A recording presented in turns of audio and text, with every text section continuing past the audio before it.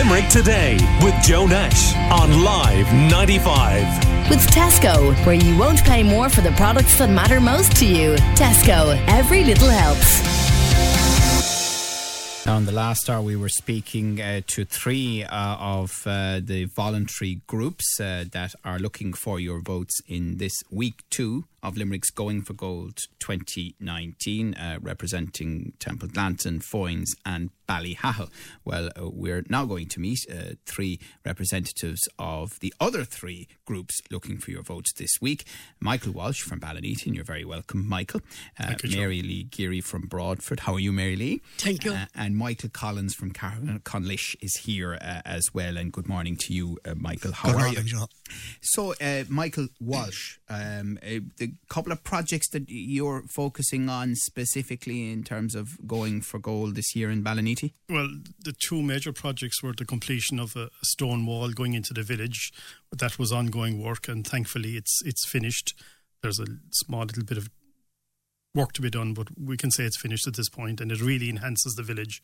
But the project, were you glad to see the back of the railing there? We were glad to see it. It was an ugly piece of equipment, but I suppose it was put up there for a reason, and it took us years and years and years of campaigning to get rid of it. But I think it really bought into the whole community, not alone Ballyneety, but anybody that passes through now, they compliment us on the work that was done. And it was done, in fairness, in conjunction with Limerick County Council, the Community Association, the Donoghmore Knockay Roxborough Community Association, and the Tidy Towns Group in the village. Because it takes a lot of skill to build a good stone wall. Well, we were lucky on the CE scheme that we had a very, very good stonemason, and we had helpers with him, and the County Council came on board with the safety issues and the signage and use of JCBs and provision of stone. But we had the expertise ourselves, believe it or not, on the CE scheme, and we were very grateful to the scheme for giving us the opportunity to do that piece of work, because it really enhances the village, and more so now that the Ballyneety Golf Club is really up and running and progressing every other year, that, you know, that eyesore is gone coming from Limerick into Ballyneety. And what's the other specific project you're looking at? The other project we looked at, and we found it, you know, we found it a great benefit to the Tidy Towns Group to get our message out there. We spoke about biodiversity, and everybody speaks about it. We took the bull by the horns 2 years ago, and we decided we'd purchase beehives, and we'd start into the bee thing, as is now known as. I joined the Limerick, the Beekeepers Club there in Limerick. They meet in Mungret, and two of us on the group decided we'd set up hives. Now, we looked at various areas in the community, but because people aren't really into it yet, we couldn't put them near schools, near churches, because of perceived dangers. So we decided, look, we'll go with it, and we put them into our own back gardens, and we publicised it, and we got grant aid from Limerick City County Council to purchase the hives. We have a very good mentor coming to us that advises us on it, and we're up and running with 4 hives in 2 different locations, and it's absolutely, from the community's point of view, now they ask us what kind of plants will we plant in our gardens. From the county council's point of view, they're not cutting back the ditches and the hedges so much, because, believe it or not, the weed that we all detest, the dandelion weed, that comes out very early in the season when the bees are coming out of near hibernation again, and that's the only source of food they have. Okay. And the whole community has bought into it. Okay, well, I have to say, from what I'm hearing from various communities over the last couple of weeks, I'd love to be a bee.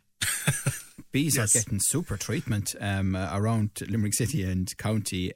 Now, Mary Lee Geary, explain to me what a smart village is in the context of what you're doing in Broadford. A smart village is whereby you measure your carbon footprints. We have it installed in our community creche. Our school will be next, our national school.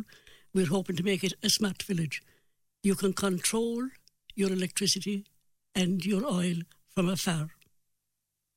In the creche, community creche, it's all different temperatures for different age groups. Now, the baby room needs a very high temperature. The after schoolers need none. Up to now, the whole place was heated. Now we can measure our electricity, turn on the heating in the baby room to the required temperature, and cut it off in any other room. You can cut it down anywhere, just use one room. it has been a fantastic success. We're hoping to do the same in the school.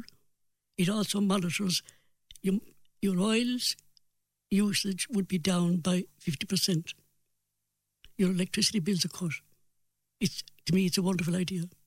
It has been started by a Broadford man I better not give anyone plug here, but it is a Broadford man that started it.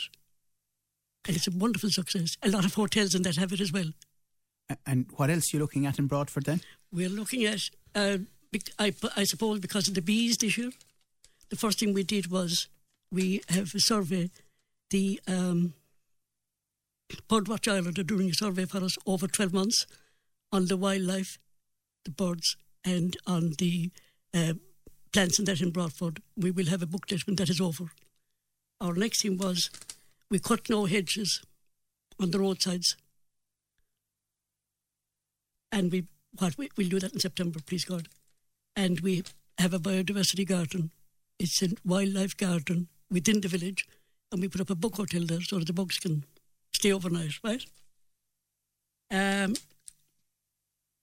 We have a wildlife arboretum in Broadford, and it ties in with this biodiversity that's going on. And we're actually upgrading it now totally with new railings, pathways, and it's an all-Irish arboretum. We have a lot of the work done, but we must put up the signage and all that yet.